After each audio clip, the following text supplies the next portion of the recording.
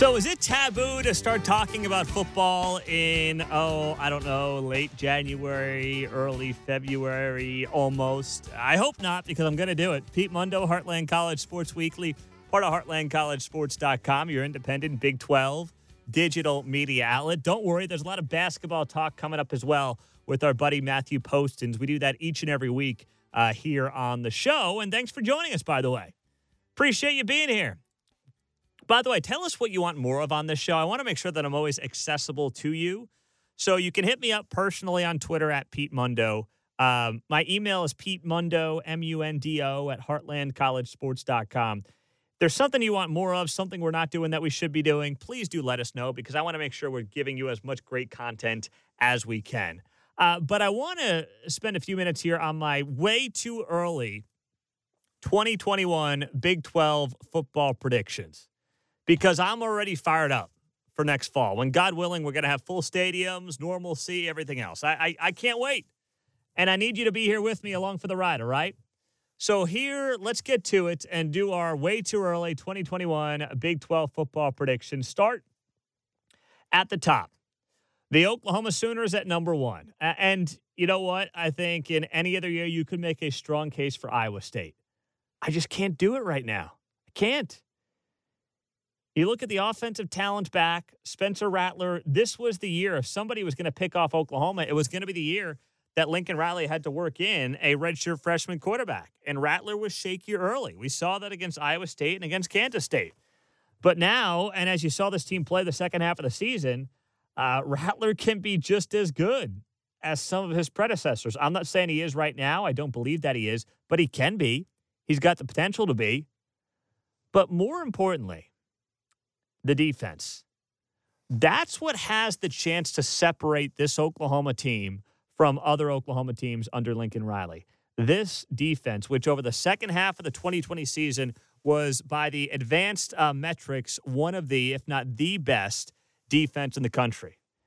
So impressive. So I've still got Oklahoma in that number 1 spot. At number 2, the Iowa State Cyclones. And boy, this is going to be a hell of a 1-2 punch, isn't it? Watching these two teams fight it out here in 2021. The amount of quality players Iowa State's bringing back, from Brock Purdy to Breece Hall to Charlie Kolar to Mike Rose. The list goes on, returning on both sides of the ball for this team. So when I look at the Big 12 and I stack them up in the way too early 2021 predictions, it's Oklahoma, it's Iowa State. I don't know how you could have it any other way. And then there's a noticeable gap, I would say, as well. At number 3, I'm putting the Texas Longhorns. They've got the talent. They always have had the talent. And I am buying into Steve Sarkisian more and more every day with this staff that he is putting together. But, we've been sold optimism before in Austin. I have bought the optimism before in Austin, as have many of you. But they did lose 3 games by 14 points. And now being able to build around like a Bijan Robinson in the backfield and Alfred Collins on defense, there is a strong case to be made that Texas can be a serious competitor atop the Big 12, but I cannot justify putting them higher than 3 at this point. At 4, I'm putting the TCU Horned Frogs. Now, the last couple of years, I thought TCU was going to be better than it was. And it's not the defense's fault. It's not. The defense was one of the best in the nation in the second half of the season. The question is, do they take a step forward on offense? Can Max Duggan take a step forward at quarterback? He didn't really do it for me this past year. Running back Zach Evans, 5-star guy coming out of high school. Can he improve? Quentin Johnson, can he blossom into a star at wide receiver? The offense has been holding this team back from being a Big 12 contender for really since the Kenny Hill year of 2017 when they reached the Big 12 title. Can they finally get that thing back on track? If they can, then they will be a top 4 team in the Big 12. If they can't, they could be as low as 6 or 7. At number 5, I've got Oklahoma State. The Cowboys did not reach their potential in 2020, all right? They didn't. They had Big 12 championship game aspirations. I picked them to be there. At one point, they were number 6 in the country, and then it just kind of fell apart for them. The defense is actually what kept them in the mix, right? And they've got some key players coming back. Colby Harvell-Peel using his free year of eligibility at safety. Spencer Sanders has another year under his belt. I'm not concerned with Chuba Hubbard leaving, but this still feels to me like a middle-of-the-pack team in this conference right now. The high end 4, the low end 7 or 8 for Oklahoma State in the way too early Big 12 football predictions. At number 6, the West Virginia Mountaineers. We're putting them in the number 6 spot. That defense, and by the way, I would say 6 through 9, you could pick in any order. Maybe 5 through 8, depends. Either way, the middle of this conference is going to be a mishmash in a good way. So at number 6, West Virginia, they're bringing back 9 of 11 starters on defense. And you've got to be excited about that if you're a West Virginia fan. But the question is, who the heck's playing quarterback? Jarret Doege, I don't think Jarret Doege can get you to Big 12 championship contention. Not the game, even contention. I don't. The defense can do it. I don't see how Doege can be the quarterback to make that happen. So I'm going to give him the nod at 6, but I got to see more out of that quarterback spot before I get him any higher. At number 7, I'm going to roll with the Baylor Bears. This was a toss-up spot for me, by the way. I'm leaning with Baylor because of how they finished the season. They should have beaten Tech. They got by K-State. They played with Oklahoma. And then they got blown out by Oklahoma State in a game where basically nobody played because of COVID for the Bears. And actually, with Charlie Brewer gone, I think they could be better on that side of the ball under Jacob Zeno. I know the offensive line was a mess, but they got a new offensive coordinator now in Jeff Grimes. Baylor's defense will be healthier under Dave Aranda, who's a defensive mastermind from his time at LSU in Wisconsin. I'm still high on what Baylor can do. They woefully underperformed in 2020, but this could be the surprise Big 12 team of 2021. At number 8, Kansas State. And yes, they got off to a great start at 4-0 in the Big 12. But then it just fell apart. And I know Skylar Thompson's coming back. I get that. But still, there's a lot of pieces that were just either mediocre last year and are gone, or just guys who are gone. Chris Klieman's found a way his first 2 seasons to exceed expectations. It would not shock me if he did it again. But right now, I can't make a great case for it. So I've got to have the Kansas State Wildcats in that number 8 spot in my way too early Big 12 football rankings for 2021. So we've got Oklahoma at 1, Iowa State at 2, Texas 3, TCU 4, Oklahoma State is 5, West Virginia 6, Baylor 7, Kansas State 8. And then as of right now, I also believe there's a big drop-off to 9 and 10. Texas Tech at 9. I don't know what the direction is for Texas Tech right now under Matt Wells. Got a lot of transferring happening out of the program. Alan Bowman, I'll talk more about that later in the show. The quarterback is leaving. They've got a new offensive coordinator in Sonny Cumbie, who Big 12 fans know well from TCU. But they got to get that side of the ball figured out. The defense actually has more promise right now than the offense. And at number 10, I'm putting the Kansas Jayhawks there. KU Jayhawks in the number 10 slot. And you know what? If you want a reason for optimism, they had the 6th-ranked recruiting class in the Big 12 in 2021. And it's a long road ahead in Lawrence, but if there's a right way to do it, they are doing it. It's just a very, very slow rebuild. And Les Miles knew that when he took the job, but he's doing it with a lot of high school guys and a lot of guys who are local to the Kansas City area or elsewhere. So there you have it, 1 through 10. In our way too early 2021 Big 12 football predictions. Got to do it. Got to do it to get through these brutal months of January and February before spring ball starts up. Coming up next, let's talk Big 12 basketball. Go to the hardwood with our guy, Matthew Postins on Heartland College Sports Weekly, part of HeartlandCollegeSports.com. And before we get to our buddy Matthew Postins, please leave us a rating and a review on this podcast. It helps us tremendously keep building the show. You're the reason why we get to keep growing, because of your word of mouth, your ratings, your reviews. That helps us on iTunes more than you realize. So please leave us a rating and a review on the podcast, and we will send you a free Heartland College Sports koozie if you leave us a rating and a review right here on iTunes, and then send me a screenshot of your rating and review to Pete Mundo, MUNDO, at HeartlandCollegeSports.com. That's Pete Mundo, MUNDO, at HeartlandCollegeSports.com. Thanks so much, guys. Well, we are in the thick of the Big 12 basketball season, and who better than our guy, Big 12 basketball expert Matthew Postins. He's on Heartland College Sports Weekly, part of heartlandcollegesports.com. I'm Pete Mundo. Matthew, it is Big 12 SEC Challenge Week. We'll talk about that coming up here shortly. But right now, I think the story in this conference is the Kansas Jayhawks, who have lost 3 in a row for the first time since 2013. When you look at this team and this program and where it is coming into this week, what do you think the issues are right now for the Jayhawks as we look at where the program stands under Bill Self? If you look at it from a micro standpoint and where they are right now, I think that they're a team that has some really good players, but there's nobody playing consistently at a very high level. I mean, David McCormick did it for a few games. Jalen Wilson did it for a few games. Christian Brown's had a couple of nice games for them, but there's nobody like last year with Devin Dotson and Udoka Azubuike, where there's one or two guys that are consistently playing at a high level every single game. Ochai Agbaji is probably the closest player they have to doing that right now, and even he had kind of a rough week last week, especially in the Saturday game against OU. So on a smaller level, there's just a lack of consistency at that high level that Kansas is used to. If you're looking at it from a broader perspective, there's something Fran Fraschilla brought up during the Saturday game against Oklahoma last week, which was that he felt like this program is not getting the kinds of recruits they're used to getting. And I did some research on that over the weekend, and he's right. You know, if you look back at 24/7, the few years before the investigation began in 2018 and the few years after, you see a definite change in the number of 5-star recruits they're getting, the number of top 100 players they're getting.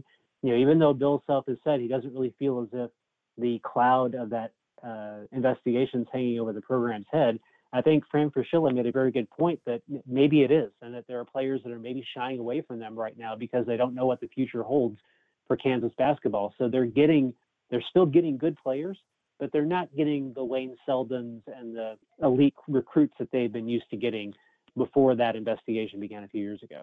Yeah, absolutely. I think those are some good points. Now, we had a great game on Big Monday. You had West Virginia sneaking by Texas Tech 88-87 at home, a matchup of two top 11 teams. As we look for who that third wheel might be in the Big 12, you had a really good game to kind of make that case on Monday night. You've got Baylor, you've got Texas. I mean, what do you make right now of that Texas Tech, West Virginia? Who is the third best team in the conference? That might have been the best game I've seen all year in the Big 12, and that's saying something. Yeah. There have been several really good games, but that one was just incredible all the way down to the wire. And I think Texas Tech is part of that conversation still, even with the loss. I think that West Virginia is part of that conversation. I think Oklahoma is part of that conversation now too, because they have the emergence of Devian Harmon the past week and a half has really solidified them offensively. He was a guy that was kind of going back and forth between being in double figures and not being in double figures. He wasn't shooting at a really consistent level, but oddly enough, the absence of Brady Manick and Jalen Hill due to COVID protocols there at Oklahoma actually kind of gave him some room to generate some momentum. And now that those two guys are back, they're coming off the bench, oddly enough. Brady Manick, who's been starting his entire career at OU, is actually coming off the bench. And Harmon, along with Reeves and, Alondas Williams and Elijah Harkless, they're the ones that are kind of carrying OU right now. And, if Harmon keeps playing the way he's playing right now, he's playing himself into maybe a all Big 12 second team or third team mention, but more importantly, within the construct of what Oklahoma wants to do offensively, he's to me, he's kind of the X factor. You know what you're going to get from Brady Manick and Austin Reeves. He was that number 3 option coming into the season, but he's starting to grow into that number 2 option opposite of Austin Reeves. And that's going to be something I think that's really going to benefit OU down the stretch. So those are the 3 teams I'm watching right now in terms of that number 3 team, because like you said, with Baylor undefeated, Texas has a loss right at the beginning of the week. They feel like the top 2 teams in the conference, but this is the Big 12, and you've got 5 really good teams in the top 18 in the country. It's some of the best basketball, and we shouldn't forget OU's ranked right now for the first time all season. So those wins over Kansas and Kansas State last week helped them out quite a bit. Yeah, absolutely. He's Matthew Postins, Big 12 basketball insider. So how about Texas Tech, Matthew? I mean, this is a team that, like many Big 12 teams, had its games postponed last week due to COVID issues. Now they have that loss to Texas, to West Virginia. But, I mean, it's a team that's beaten Texas. They played Baylor close. Feels like we're not talking about them a lot. Maybe that's how Chris Beard likes it, though. That might be how he likes it. And, the thing that most impressed me, even with the loss to Texas or to loss to West Virginia on Monday, is this is a team that has struggled to score points at times this season. They're not a particularly great 3-point shooting team consistently, but they're really good driving to the basket, mid-range jumpers, turning their defense into offense. And the fact that they scored 80-something points in that game, I think really shows that they had the ability to hang with these highly, efficient offensive teams in this conference like Baylor and Texas. At one point, I think the points off turnovers in that game was 25 for Texas Tech and 0 for West Virginia. So that's the kind of basketball Texas Tech wants to play. They want to use their defense to generate their offense. They had 10 different guys score against West Virginia Monday night. They relied a lot on Mac McClung. He had 30 points in that game, but they're starting to figure out where all of these different guys that they brought in as transfers, these freshmen, where they really fit into the puzzle. And I really think that, this team may end up being like a 4 or a 5 or a 6 seed going into the Big 12 tournament. I don't think that really matters that much. I mean, they're a top 15 team. I think they're going to go into the NCAA tournament as a 3, 4, or a 5 seed, and I think they're going to be a very hard team to deal with, even if their record doesn't look fantastic in conference when all is said and done. Matthew, Oklahoma State, they had a lead over Baylor at halftime on Saturday.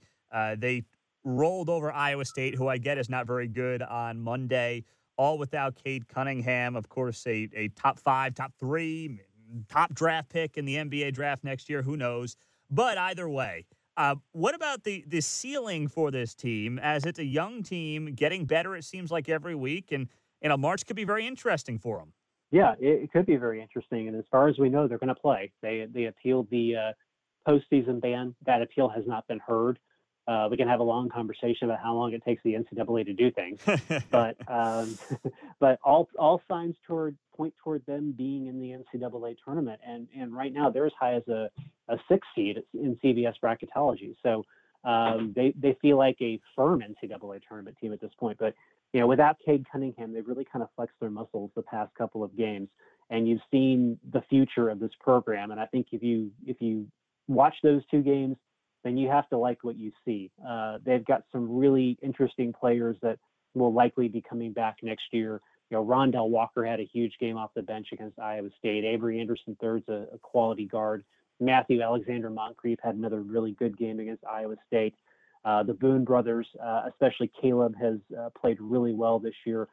Mike Boynton has built a nice group of young players around Cade Cunningham and Isaac Likely, the 2 guys that I think are most likely to go to the NBA next year. But right now, because you have a great leader in Isaac Likely, and you have a guy like Cade Cunningham who is playing extremely well and will probably go to the NBA, but isn't acting like a one-and-done guy. He seems like he's bought into the program. I think that's having an impact on the development of the rest of these players. They're seeing their leaders buy into what Mike Boynton is selling them, and they want to be a part of it. And that's when you're seeing them challenging Baylor and you're seeing them taking care of business against an Iowa State team, a team they should beat, that's part of that attitude. They have an attitude to them where they don't really feel like anybody in this conference is any better than they are. Yeah. Matthew, we've got the Big 12 SEC Challenge this weekend, a couple of top 25 matchups, Alabama, Oklahoma, and Kansas, Tennessee. What do you think of this? I love breaking up the monotony of conference play. I think it's a fun thing to do. I like that they're doing it this year. What do you think of it in general, and how do you believe this weekend plays out? No, I like it overall. The Kentucky-Texas game looked really, really good on paper about 4 months ago, and then Kentucky revealed themselves to be a team that isn't that great this year, but with Shaka Smart testing positive for COVID, he won't be on the bench for them, so that puts the game in the hands of their assistant coaches. So that makes it a really intriguing game.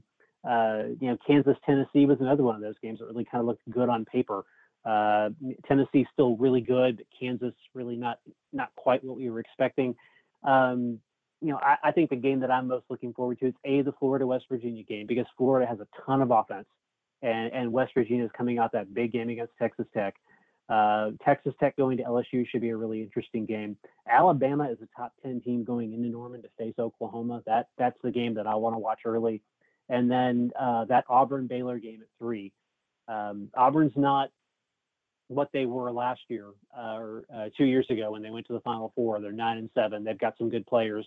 Baylor, of course, enters this week undefeated. Baylor's going to get Auburn's best shot because for Auburn, that game could very well be their Super Bowl.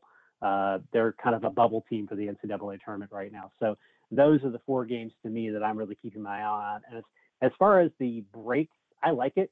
I would love to see them do something with the Big East, Big 12 Challenge, during the conference season where you have that other break during the weekend. I mean, the Big 12 started their conference schedule a little bit earlier this year to kind of accommodate COVID and have that week at the end. I'd love to see them push the conference schedule back out a couple weeks and then maybe have the SEC Challenge in late January or mid-January, and then maybe have the Big East Challenge in maybe mid-February. I think it's a nice break for fans to see teams that would normally play each other. But I think it's also good for these coaches because it gives them an opportunity to really kind of measure themselves outside of the league and see what they need to work on.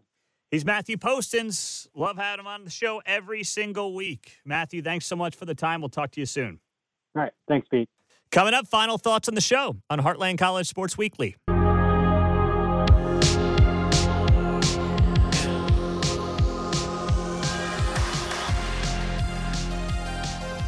Final few minutes on the show. I'm Pete Mundo. We're Heartland College Sports Weekly, part of HeartlandCollegeSports.com. And if you did not listen to this week's interview with Mike Casazza, Mike covers the West Virginia Mountaineers for 247 Sports, earsports.com. They do a great job covering West Virginia. Well, you should. By the way, I'm Pete Mundo. Heartland College Sports Weekly is the show. HeartlandCollegeSports.com is the site. There was something that he said at the end of the conversation, and I'm always curious to talk to West Virginia fans about this. And if you're listening on the radio show versus the podcast, you may have missed it, so you're going to have to go listen to it on our podcast. But I said to him, how do you feel about the relationship between the Big 12 and West Virginia? Now, I think they're a good cultural fit. I've been saying that for many years. I would like them to be closer so we can make the road trip to Morgantown. If you have not been to Morgantown, I highly recommend in normal times, God willing, 2021 is that you go to a game. I mean, Morgantown, I have a couple of buddies who are West Virginia graduates. So they took me down there. This was back in, 2015 for the Baylor game to wrap up the season. So that was the end of the 2015 season. Who was the interim coach? Yeah, the 2015 season. Oh, gosh, the guy's name's going to drive me nuts now. Baylor's interim coach, Jim Grobe. Jim Grobe. That's right. Oh, boy, it was the Jim Grobe year. Oh, boy. So I guess it was 2016 then, right? That would have been 2016. Anyway, we went to West Virginia, December 2016. That was before the Big 12 championship game returned. And we watched West Virginia beat Baylor in that game. Morgantown is awesome on game day. It is so much fun. It's got a great feel to it. It's an awesome football town, great college town. So I love it. But I said to Mike Casazza, I said, how does West Virginia feel about this Big 12 marriage? And the vibe I got was kind of like, oh, they're okay with it. I mean, they missed the Big East basketball tournament. They missed Big East basketball. And I get that. I really get that. As a guy that used to follow the Big East basketball very closely, top to bottom, Madison Square Garden, West Virginia, Bob Huggins recruited a lot of New York kids. Get them in that Garden setting. It is awesome. Like, I understand, even though the Big 12 is stacked, I understand culturally why that would feel different. I'm genuinely understanding of that, right? But from a football perspective, it's not close. Yes, West Virginia dominated the Big East towards the end of its football tenure, and that's all well and good. That's fine. But it was the Big East in football, and they couldn't get big games there. They couldn't get big non-conference games there. Now at least they get Oklahoma or Texas every year, right? That's a good deal. And I think just from a cultural perspective, it's a good fit on the football side. I think West Virginia's got a great Big 12 football atmosphere and fan base that all ties in well together. I understand that the long road trips are difficult. I really do. But sometimes you got to make the effort, right? And if you're a West Virginia fan and you haven't been to Norman, Oklahoma, haven't been to Ames, Iowa, Manhattan, Kansas, and I know those are not easy places to get to from Morgantown, right? Or anywhere in some cases. But I'm telling you, it's worth it. Austin, Texas, do it. All right, do it. Lubbock, that's difficult. But either way, and by the way, if you're a fan of any other Big 12 team, go to Morgantown. Return the favor. The night before the West Virginia-Baylor game, I had a great time. We met a bunch of Baylor fans out at the bar. They were having a sloshy old time. Got to meet them. Great guys. Their first time to Morgantown. I still talk to a couple of those guys. They're good dudes. Good dudes. So it's a good time all around, and I hope that West Virginia starts to feel like it's part of the conference because we're almost a decade in, and I think it works. Outside of the geography, it works pretty well. So that was something, if you missed it on the radio show, you have to go here on the podcast. I do a more long-form conversation on the podcast because I have more time to do it. Sometimes I got to cut out a couple of questions for the radio. So go check it out on the podcast. Just search Heartland College Sports, and you'll hear that conversation there as well. Final other couple of points here, wrapping up the show. Oklahoma, they continue to clean up in the transfer portal. And from Tennessee, Lincoln Riley picks up Tennessee defensive back Key Lawrence. Lawrence was the number one recruit in Tennessee's 2020 class. This guy was a top 100 prospect out of Nashville, played in 10 games in 2020. Yes, he was a backup, but as a true freshman, he played in all 10 games. He was the number 81 overall player in the country, number 6 safety prospect, and the number 1 recruit in the state of Tennessee, according to 247 Sports. I mean, that's a big-time haul.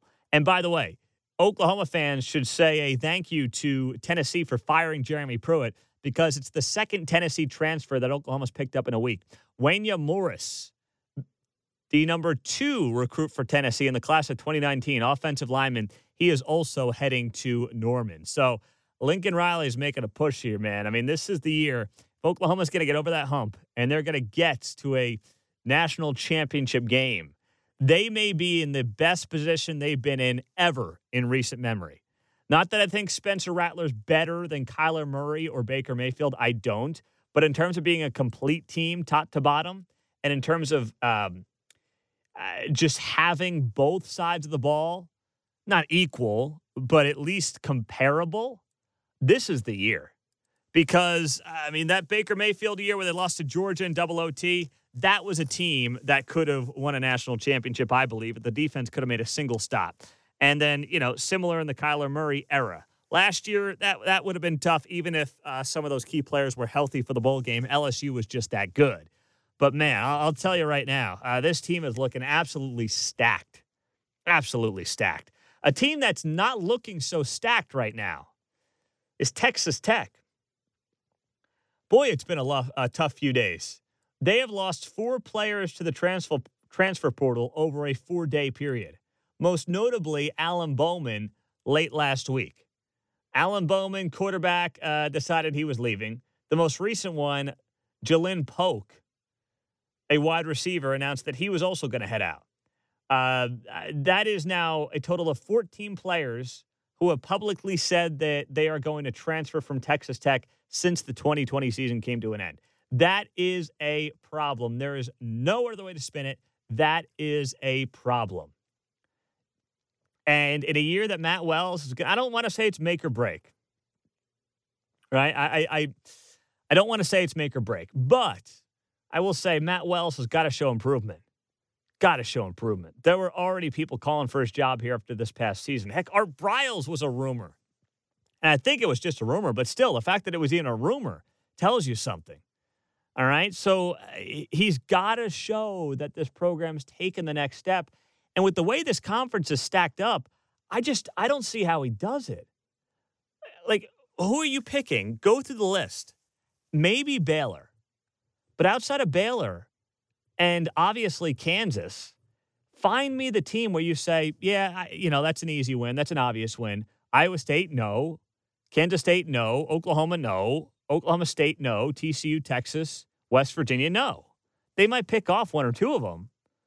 But still, I mean, even Baylor, I think, is going to be vastly improved, as I talked about earlier in the show. So, not great right now in Lubbock. I'm Pete Mundo. Heartland College Sports Weekly is the show. HeartlandCollegeSports.com is the site. We love you guys. We're here each and every week, all right, throughout the entire year. We're not just football. We're basketball. We're off season. We'll take care of you. So please leave that rating and review on the show as well. It helps us tremendously keep growing it. Rating, review, subscribe, and send me a screenshot of your rating and review to Pete Mundo, MUNDO, at HeartlandCollegeSports.com. We'll send you a free Heartland College Sports koozie. Thanks so much, guys. Enjoy the week, and we'll talk to you soon.